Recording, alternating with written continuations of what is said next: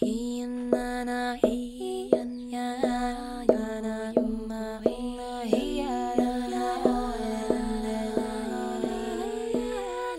pasa, Mufasa?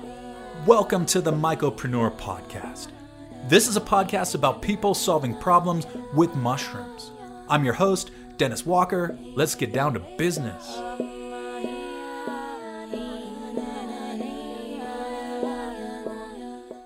Que pasa, Mufasa? Jeff Chilton, founder and president of Namex. What an honor to host you on the Mycopreneur Podcast. How are things today in your corner of the Mycoverse, Jeff? Muchas gracias para tenerme en tu podcast. It's great to be here. I really appreciate it, Dennis. It's wonderful to talk to you, wonderful to talk to somebody who also is knowledgeable about fungi, so this is going to be fun. Well, you're in good company because the audience also is very passionate about fungi, and that's why they've all stuck with me so far. So thank you all for listening in today. We're going to unpack some of the extraordinary and inspiring mycopreneurial career of Jeff today. But before we get to the present moment and the international trade deals and the accolades and all that, I've got to ask you, Jeff, what first got you into mushrooms? And did you immediately know that this was your life calling, or did that unfold over an unforeseen series of events? Okay, I don't tell this story to everybody.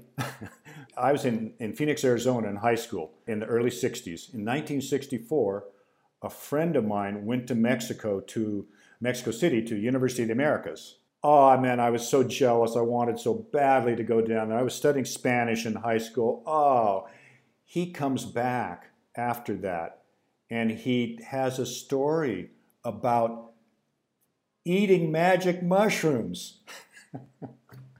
And I'm like, what? That is amazing. And that just stuck with me, and I was just like, wow. And believe it or not, in 1964, we were just starting to learn about smoking a little pot. And it was a very small group. It was very secret society. And so, that when I went on to university, of course, we're talking about the 60s. So Dennis, come on, what do you do? It's the 60s. So we're not drinking as much. We are toking more. And things like mushrooms and other psychoactives are a big part of that. So that's kind of where it all began. And then, of course, look, I grew up in the Pacific Northwest. It's the perfect climate for mushrooms, right? So they were around me, and because of that, we could get out and wild mushrooming. And I took a mycology course at the university while I was there. I studied anthropology. My whole thing with anthropology was mushroom focused. Mushrooms used for medicinal purposes, mushrooms used in shamanic rites. So, it was kind of that whole period that formed my life going forward. Sure, and I have a similar background in that it was psychoactive fungi and psilocybin mushrooms that really sucked me into the whole mushroom universe, as I think it is for a lot of people. Because growing up in San Diego, mushrooms were button mushrooms that come on your pizza and you pick them off, or they're at the salad bar and they're all slimy. And then I went to University of San Francisco, so kind of had the legacy of the Haight Street days and all that. And USF is right next to Golden Gate Park and the Haight. I had some prior experience with limited amounts of magic mushrooms before that, but that blew the floodgates open, and I started seeing all the overlap between the arts and the culture and the tech, and it kind of fused everything for me, and that's launched a lifelong journey of inquiry that I'm very fortunate to still be on today. So you got into mushrooms through the 60s, and by the way, I think 64 was when the Beatles may have released their debut LP and Broken America around then, so the number of pot smokers decidedly started to grow after that, I believe. But what got you into cultivating? After university was 1971, and I decided that I wanted to go to Mexico and pursue my mushroom interest. So I moved to Mexico, and I lived in Oaxaca for a year and a half. And during that period, I was up in the mountains, Huautla and other places, because I knew all these places because I had read all of the information from Gordon Wasson. In fact, Gordon Wasson, as you know, he and his wife were the ones that came down to Mexico in the 50s and actually rediscovered the mushrooms growing up in the mountains of Oaxaca. And so I knew about all those places. I knew about his journey down here. I was very familiar with all that. So I was just down there kind of following that track. But when I got back from Mexico, I mean, look, I was living in Mexico on $5 a day at most. I was hitchhiking all around, and it was just a wonderful time. Very free and easy, and I love Mexico. I love the people down here. They're so friendly. You know, you get picked up hitchhiking by all sorts of different people. They're stopping somewhere. They're buying you lunch, dinner, you name it. It was really a wonderful time. But you get back, and I'm like, I've got a degree in anthropology. What am I going to do with it? And so I go to my mycology professor at the University of Washington, and I say, you know what? I've been reading about growing mushrooms. It would be really great. What do you think? And he goes, hey, he said, there's a mushroom farm 60 miles down the road in Olympia, Washington. I know the owner. He says, go down there. Good chance you can get a job. I went down. I applied for the job. I got the job. I was there for the next 10 years on a very large agaricus farm. Now look, agaricus, as you know, is the button mushroom. We were growing 2 million pounds a year, but we had a Japanese scientist there. The Japanese scientist, Dr. Uriyama, he was growing shiitake, he was growing enoki-take, and he was growing oyster mushroom. And in my capacity there as a production manager at a certain point, I was working with him on these projects. So I got to learn about how to grow other species of mushrooms. I was eating fresh shiitake in the 70s. Can you imagine? So for me, it was like an amazing time, and that really kicked off my whole career as a mushroom grower. I mean, look, when you're on a large-scale mushroom farm, you literally are living with mushrooms. And we had probably about 40 different rooms in every stage of production, because it's on a cropping cycle, 90-day cropping cycle. So let's just say 5 houses get dumped, 5 new houses get put in, 90-day cycle. And you know, what's interesting about mushroom growing is mushrooms do not sleep. You know, it's like a plant. A plant doesn't stop growing. Mushrooms don't sleep. They don't stop growing.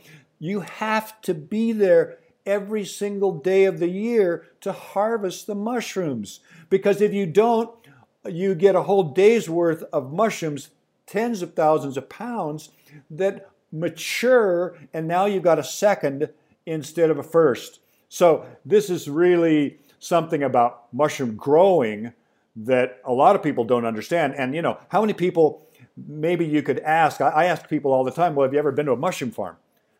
I don't know, 1 out of 100 has said yes. Nobody knows or has been to a mushroom farm, unless maybe they live in Kennett Square, Pennsylvania or something like that, where it's a huge, massive industry. But otherwise, you just drive right by, because the mushrooms are all being grown indoors in large warehouses that are climate controlled and keep everything at an optimum temperature so that you're getting the maximum yield. So at any rate, for me, that was a major period in my life. In the 70s, God, Dennis, in the 70s was such an exciting time for mushrooms. There were mushroom conferences that we were creating, and where we would have people like Wasson would be at some of these, Richard Evans Schultes would be at some of these, Andrew Weil. At one of these conferences, there was actually Albert Hofmann was there. So the 70s was an amazing time. And the other part of the 70s was, you know, in the 60s, there was a man named Carlos Castaneda. He wrote a bunch of books about Don Juan, a Yaqui shaman. And that, everybody was just like, oh my God, I want to go and find my own Don Juan.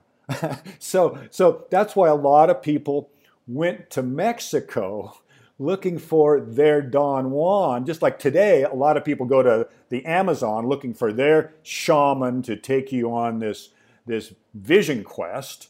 But one of the things that happened was that during the 70s, we realized that psilocybe mushrooms actually grew in North America too, as well as worldwide. So coming back to the Pacific Northwest, we have Psilocybe semelanciata. We learn about Psilocybe cyanescens, Baeocystus, all of these local species. During that period, you had hundreds of people out in the pastures in the Pacific Northwest, head down, looking for Psilocybe semelanciata. It was such an interesting time. And so that was kind of like, instead of having to go to Mexico looking for mushrooms, no, they were right in your backyard.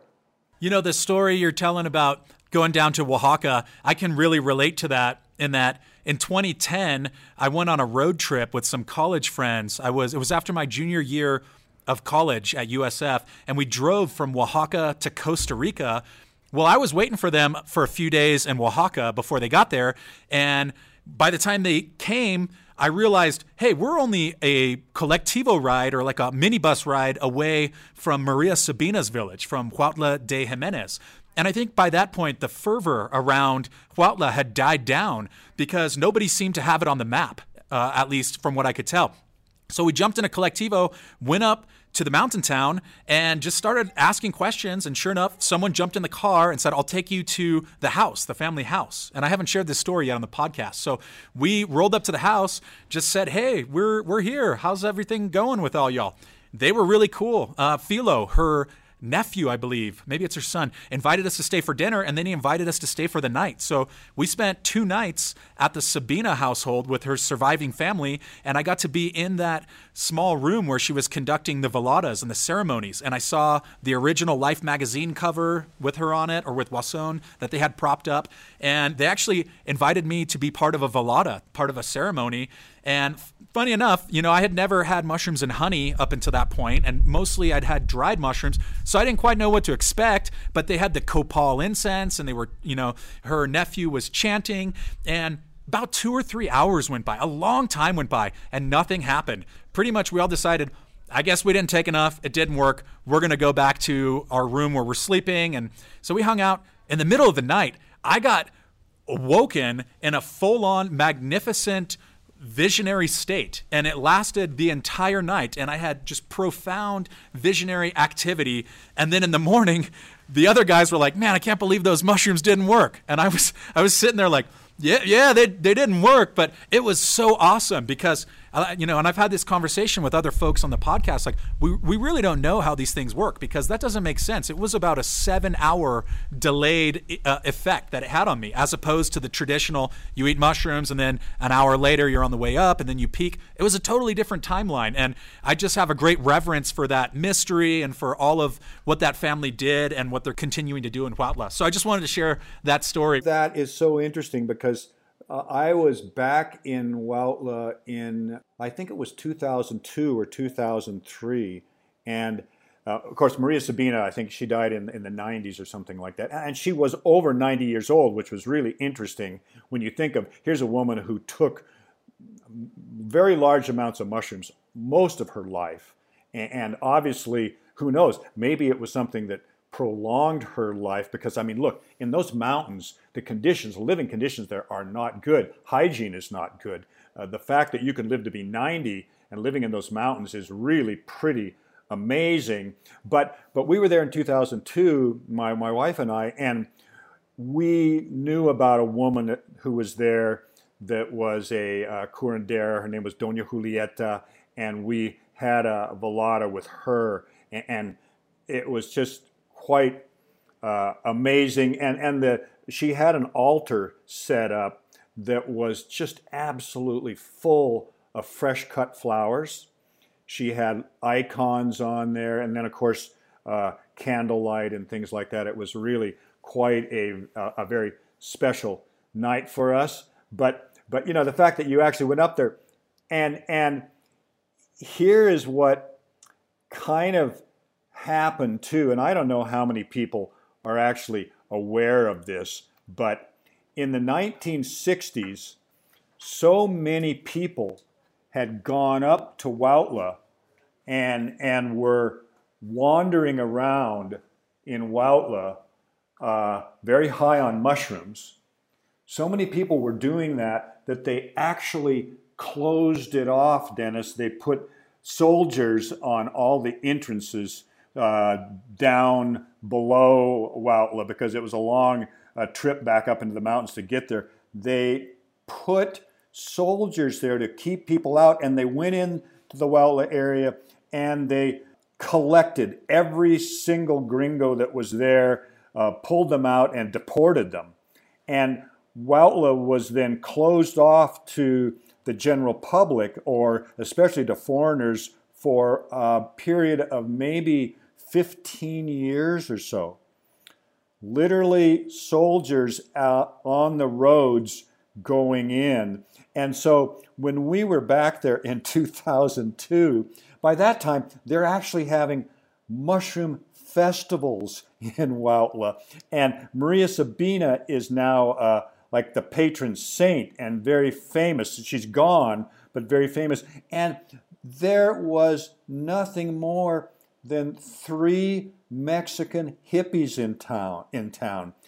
Everybody else in the world had completely forgotten about it. And in my mind, that was a very positive thing, because literally in the late 60s, it just got completely overrun with very disrespectful people, unfortunately. And the other thing that happens anthropologically in these situations is when people come in like that, all of a sudden they're coming in with money, and the mushrooms become a saleable commodity, which it hurts the whole cultural aspect of it, and also sets up this dynamic where some people are getting wealthy on the basis of selling mushrooms to foreigners. So it was not a very good situation ultimately what happened there, but we were sort of reaching a point in our culture in the North where communication was such that this information was out, and especially after the 1957 A Life magazine article. Many people haven't seen that. Amazing article. I love to talk about it because in that article, or on the cover of Life magazine, which was basically a coffee table magazine with human interest stories, on the cover of it they had a series called Great Adventures, and it was Great Adventures 3 or 4 or something. Mushrooms that cause visions discovered in Mexico. And it was like, isn't this interesting?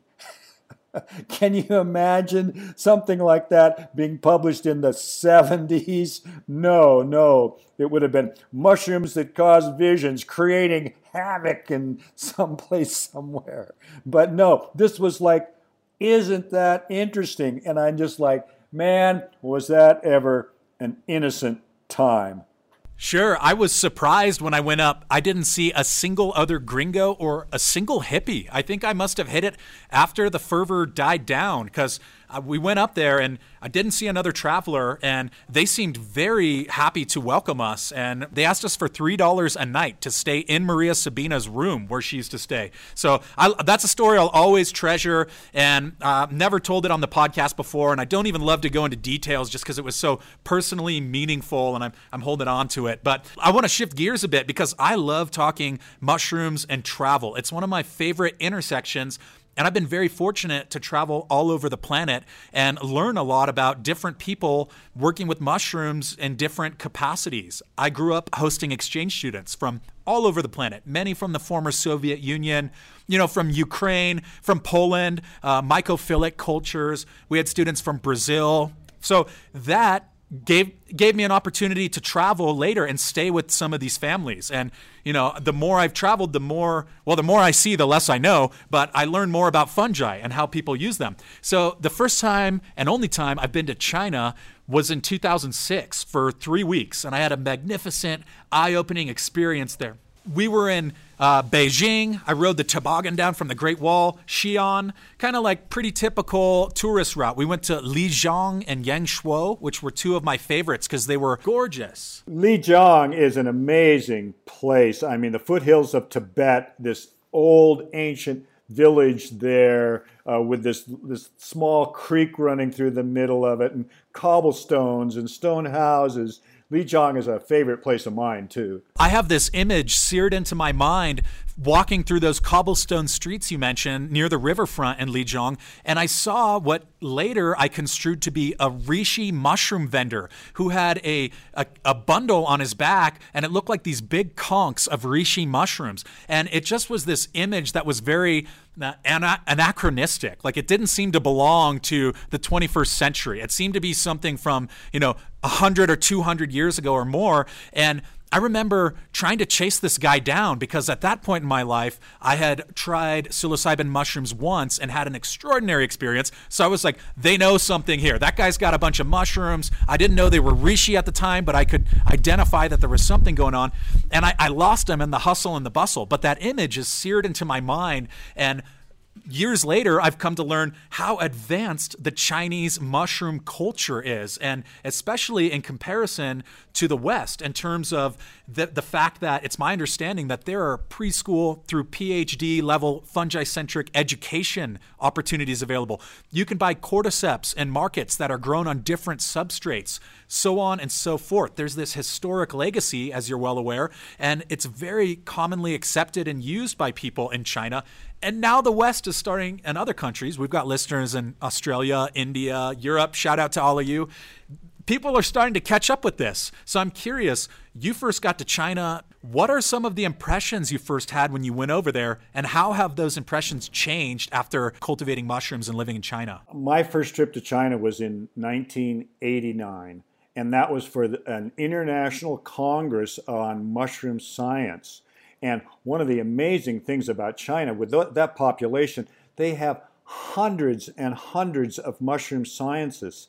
So all through the 90s, I traveled extensively in China, and I went to conferences, I visited research institutes, I visited farms that were growing mushrooms, I visited processors. And think about this for a second. In the United States, we have one university in the United States that has a department for mushroom cultivation and sort of mushroom nutritional aspects of mushrooms. No, that's Penn State University because of the large mushroom industry they have there. Back in the 70s, when I was growing mushrooms commercially, they had maybe 12 or 15 scientists there working in that field.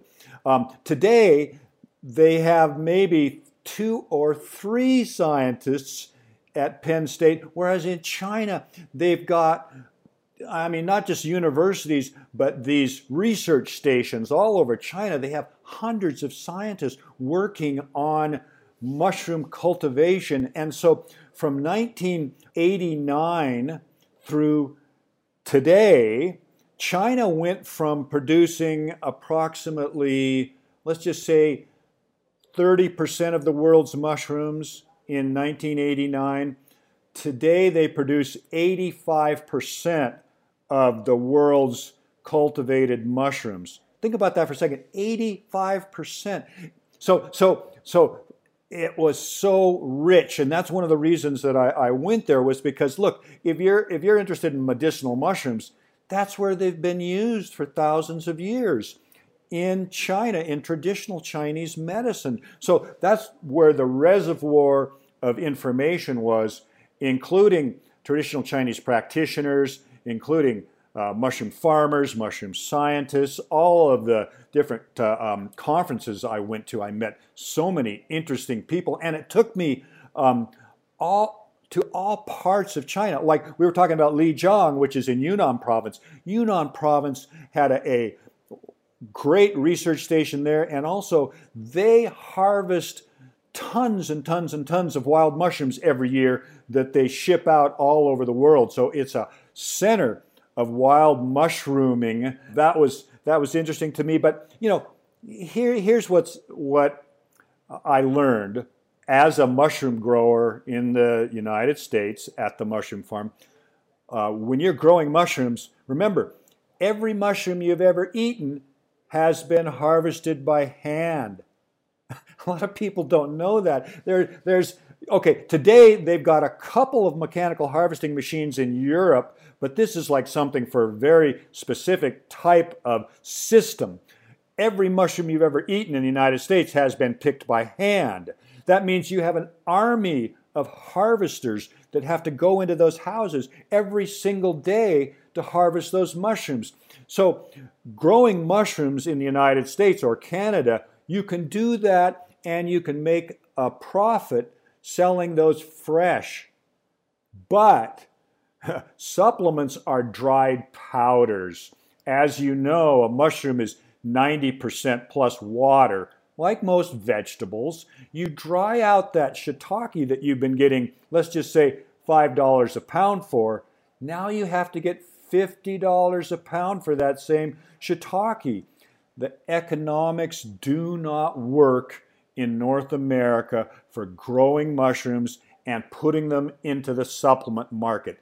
Absolutely, you cannot do it, and there are no mushrooms grown in the United States that are being used as supplements, with the exception of some small herbalist that's making tinctures for her clients or for a small group of people, and she makes it herself, so she can charge a reasonable price retail. She can buy from a local small producer or something. Otherwise, the economics don't work. So I realized that early on. So when I went to China, one of the issues was I want to find mushroom producers, because I started my business in 1989 selling medicinal mushrooms into the supplement industry. No company in the United States had mushrooms in their supplement line. You know, echinacea and ginseng and ginkgo, all of those different herbal products out there. Nobody was selling medicinal mushrooms. So for me, it was kind of like, okay, I'm going to have to go to China, grow my mushrooms there and process them and bring them over. And B, I've got to educate a lot of companies as well as a lot of people out there that mushrooms have functional benefits as well as really good nutritional benefits. And yes, let me tell you, I've seen changes in China that are monumental, because when I was first there, it was totally into the teardown stage.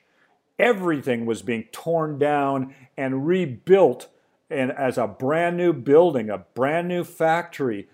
Today, they have freeways better than anything we've got. Today in China, I ride around on trains, high-speed rail going 300 kilometers an hour, brand new, comfortable trains.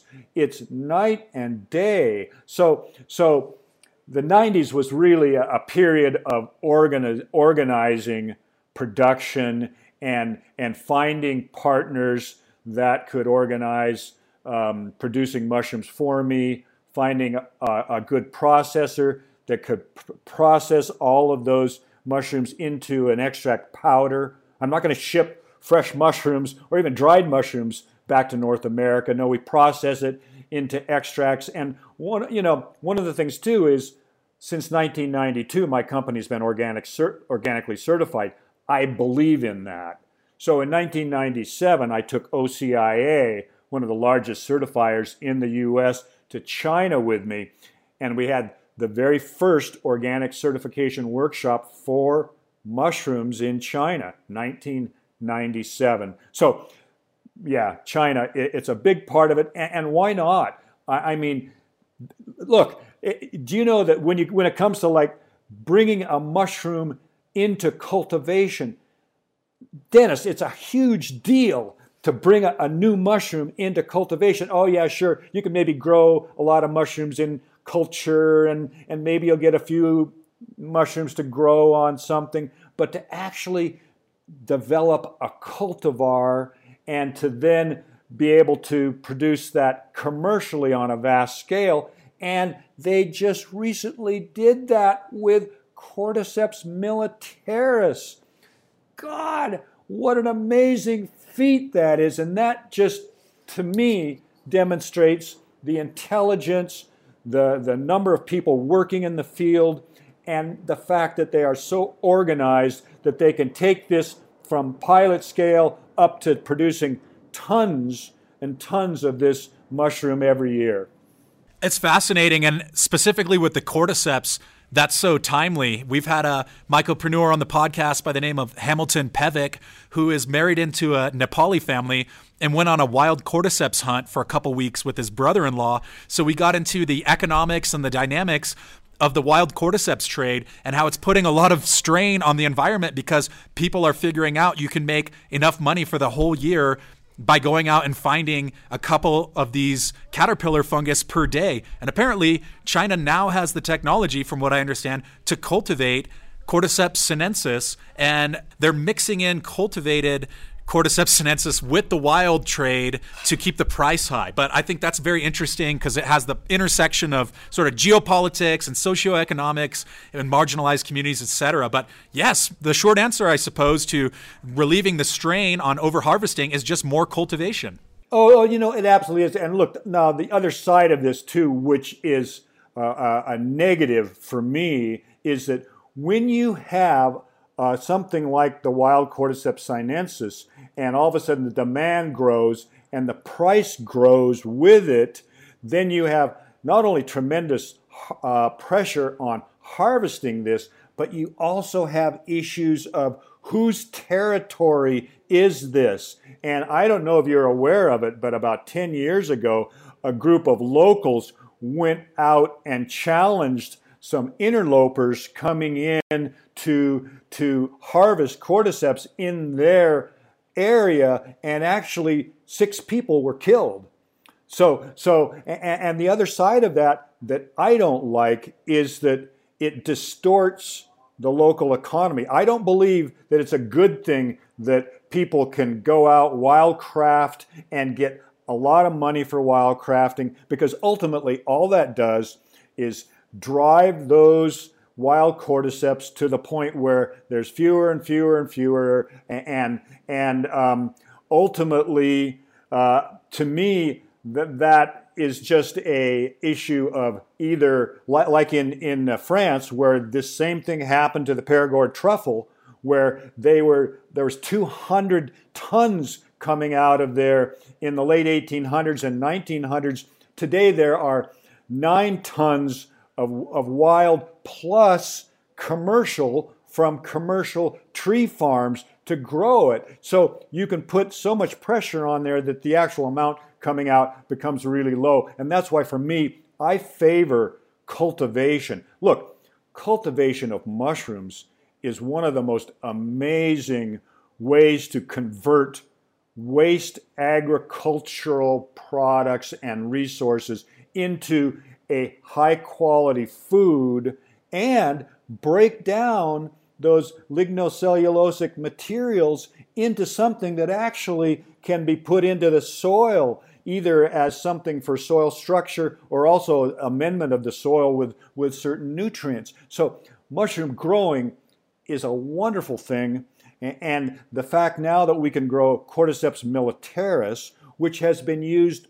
interchangeably with sinensis. Sinensis, for those people that don't know it, is actually in China called caterpillar fungus, because you actually have the caterpillar still attached to the cordyceps, and that the two together are part of the product. Whereas with Cordyceps militaris, we have simply the mushroom, no insect involved. I tried to introduce Cordyceps sinensis to the market in the United States in 1991. You know what companies told me, Dennis? They said, "Oh, sorry, our customers are not going to eat caterpillars." And not only that, they're vegetarian.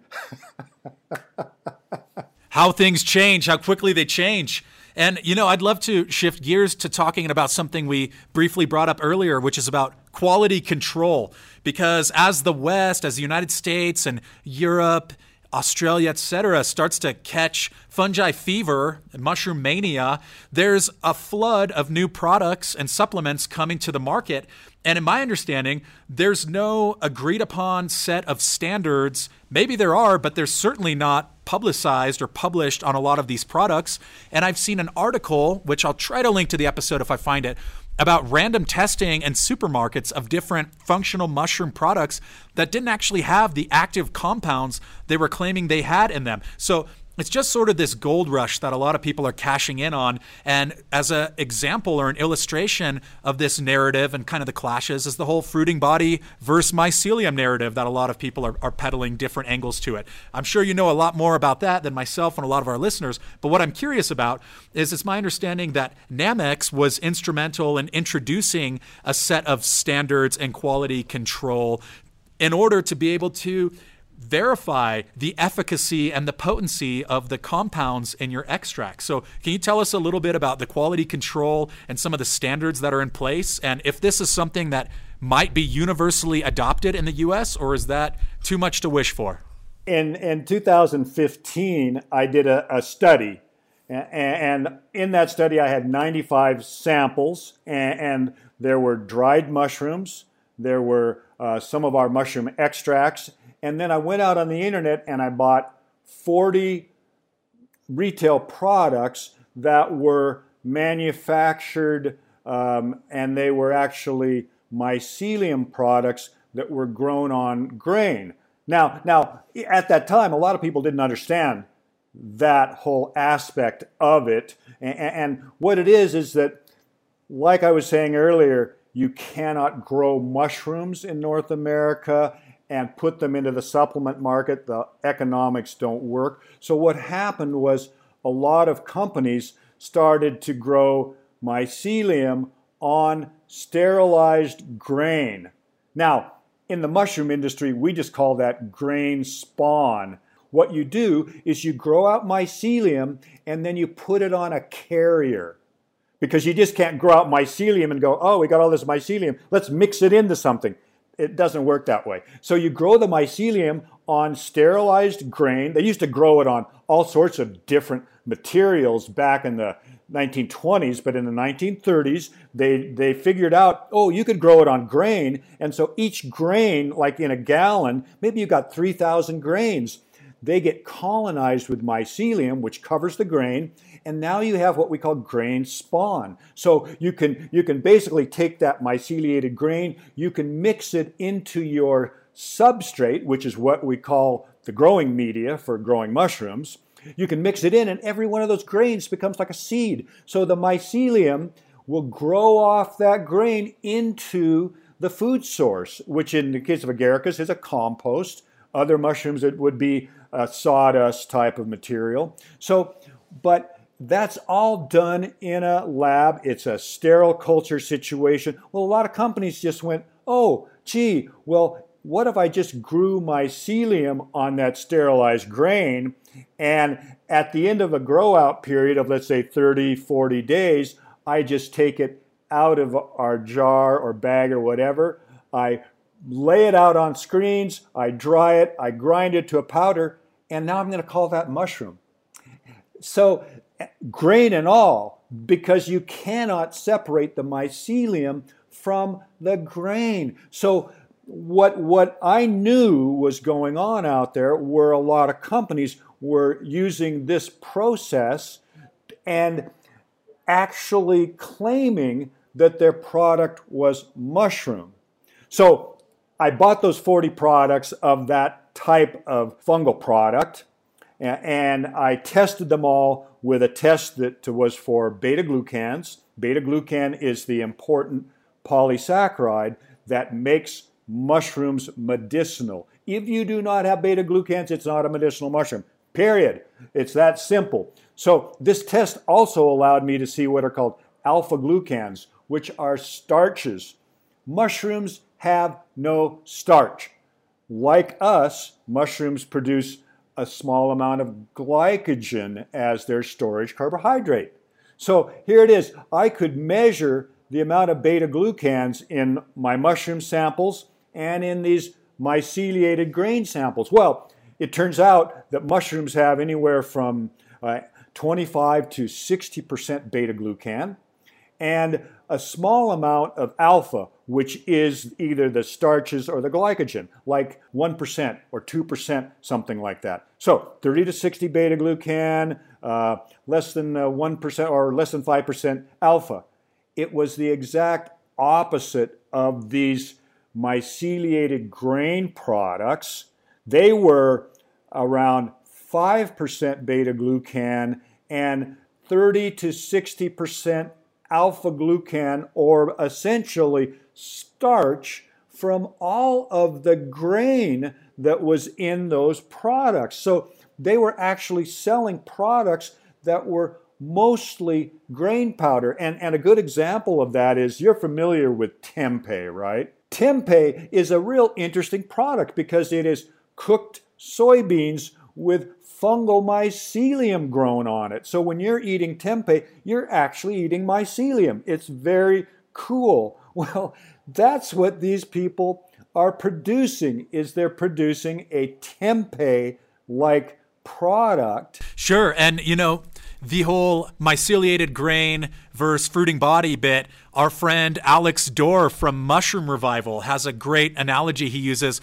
It's like making an apple pie. And when you buy an apple pie, you want the apples in it. But if you're buying the myceliated grain products, it's like they put the twigs, the roots, the leaves, everything in that apple pie. And you don't necessarily want that, especially when you're talking about the medicinal benefit of a functional mushroom product. So thank you for going into detail there.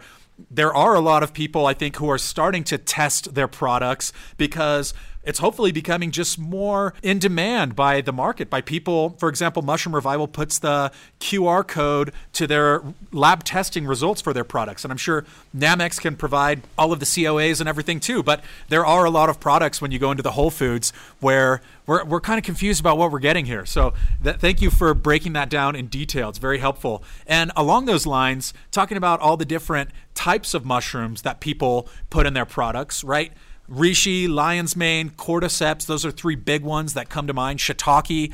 I was in Telluride this year at the Telluride Mushroom Festival, and the renowned Canadian mycologist Robert Rogers told us about the Antrodia mushroom. So that's endemic to Taiwan, and it's my understanding that it's quite shrouded in secrecy at the corporate level. I asked a buddy who works for a high-profile mushroom cultivation operation if he could get me some, and he goes, I've got Antrodia, but I can't give a tissue culture to anyone. So I'm curious, is that Antrodia mushroom something you've worked with before or you're familiar with in China? Antrodia is really kind of an interesting fungus. And from what I've seen, it hardly even has a real fruiting body that you could collect. It looks more like it's just something that coats the side of these specific trees. I've looked at the research on it. It looks pretty solid, but most of the products,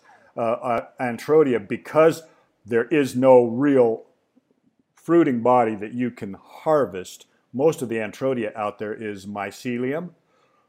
I generally speaking, Dennis, I tell people, you're probably better off staying away from mycelium products. And I say that because I sold cordyceps mycelium products for 15 years because back in the 90s, because the price of wild cordyceps was going up, they developed cordyceps, but they grew it in liquid fermentation, meaning that they could harvest pure mycelium, and they sell hundreds of tons of that product in China today and in Asia.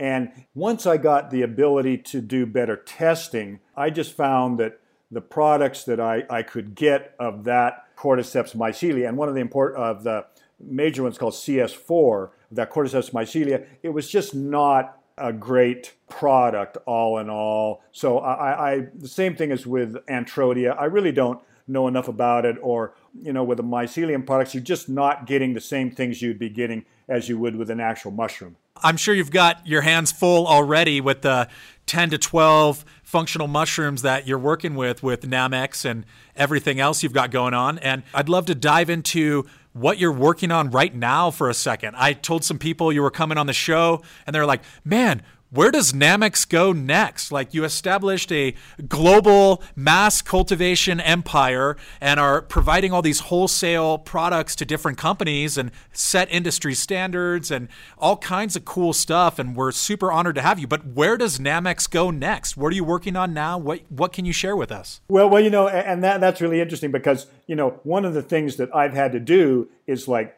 cut down the actual number of species we sell, because you get to a point and it's like, what's the actual difference between a maitake and a shiitake, or a shiitake and a tremella? Where do you draw the line? Because I've got a book called Icons of Medicinal Mushrooms from China that lists 270 medicinal mushroom species. Well, obviously you're not going to go there. So I at this point in time, one of the really cool things that we are doing is we are in a development stage for producing mushroom vitamin D. And for those who are unaware, mushrooms do not have much vitamin D in them, but ergosterol, the fungal sterol, much like our cholesterol, when it is exposed to UV light, changes into vitamin D2. So we've got something that is not an animal-based vitamin D, and it comes strictly from mushroom.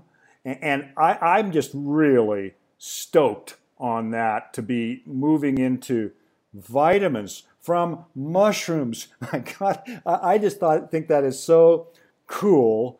The other thing that we're doing is we can analyze our products for a compound called ergothioneine. Ergothioneine is in fungi.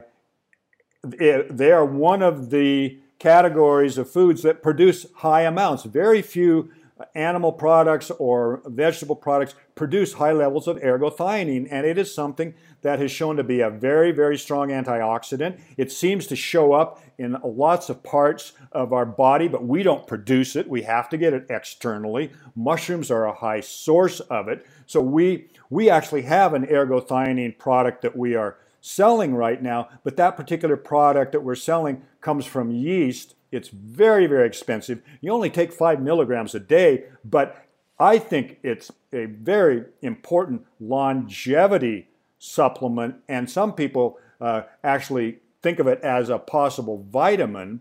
So we're looking and we're testing. We have been testing all of our mushrooms now for 2 years for ergothioneine content, so we know which ones to target, and we're just looking at that as how we can possibly, from our actual mushrooms that we grow, be able to produce a little bit higher ergothioneine product where we could get to that 5 milligram amount through our mushroom extracts. That yeast ergothioneine that we're selling right now, I mean, God, I hate to say this, I think it's like $10,000 or $15,000 a kilogram. I mean, it's just insanely expensive.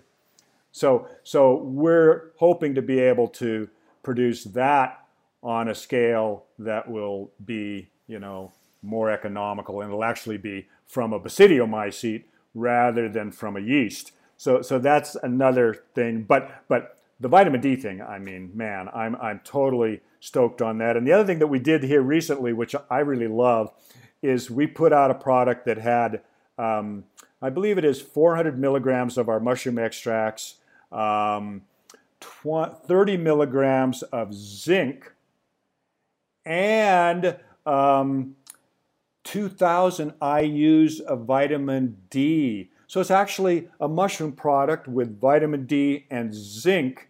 And that just sort of came to my mind 2 years ago with the start of the whole virus. And I thought, you know what? I used to take zinc all the time. I used to take vitamin D all the time. Now the information is very clear. Vitamin D is so important, especially for viral virus effects. And so is zinc. And I thought, well, God, I'm going to make a product for myself and also put it out in our product line. And so we call it D2Z, which is vitamin D2 plus zinc plus our mushroom extracts. And I take that every day, as well as I take our ergothioneine product, and I'm really keen on those. Awesome. Well, I'll be looking forward to trying some of that myself at some point.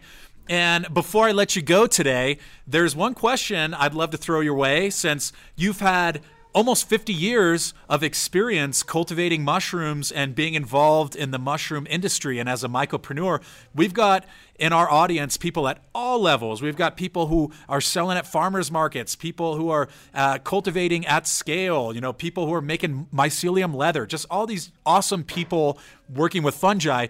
And I'd love to know if you have any parting shots of overarching things that you've learned in your career, or maybe principles that you follow that helped you to get to where you are today. I know it's a broad question, but are there any parting shots you have for the audience of things that maybe helped you continue in such a prosperous career arc for so long? I guess one of the things I would tell people is follow your passion. Whatever it happens to be, follow your passion. You're not going to make a lot of money in the beginning, but ultimately, no matter what people do, if they do it well enough, somebody's going to come along and pay you to do it.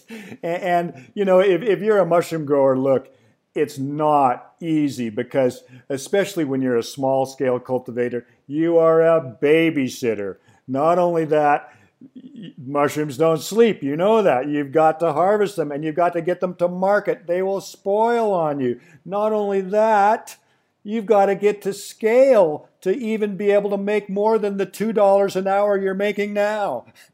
So it's a tough slog. But in the beginning, when people are younger and they have the ability to do that, and maybe they've got another job or something like that, and they're very keen, man, it is so much fun. It's just wonderful living with them, watching them grow. The issue becomes ultimately, how long can I continue to make $2 an hour? Because you do have to scale up to a certain point. But again, for me, look, the most valuable thing you have in your life is time. It's your life. You can punch the clock, or you can follow your passion. Wise words. Thank you so much, Jeff Chilton of Nammex, for joining us on the Mycopreneur Podcast. Huge fans of your work, and we wish you continued good fortune and prosperity. Thank you so much, Dennis. It's just been a pleasure being here talking to you. There's so much to cover in the mushroom universe, and so many mycopreneurs leveraging the infinite potential of fungi to create a more ecologically balanced, inclusive, and equitable world for all of us mischievous little monkeys. I am completely stoked that you've chosen to spend some of your hard-earned time in our little corner of the Mycoverse. Hop on the gram, say what's up. At Mycopreneur Podcast, that's the handle. Don't get it twisted. We've got the full suite of social media up and running. Twitter, Mycopreneur. Got the YouTubes dialed in, Mycopreneur. Drop us a line. Tell your grandma and your kooky uncle. Tell your wife and your kids. If you're a mycopreneur yourself, you want to hop on the pod, by all means, willkommen, bienvenidos, welcome. Don't be a stranger. Let us know your thoughts on this episode, and also let us know what you want to hear in future episodes. This is a team effort. Thanks for stopping by the Mycopreneur Podcast. Have a lovely day. We'll see you back here next week.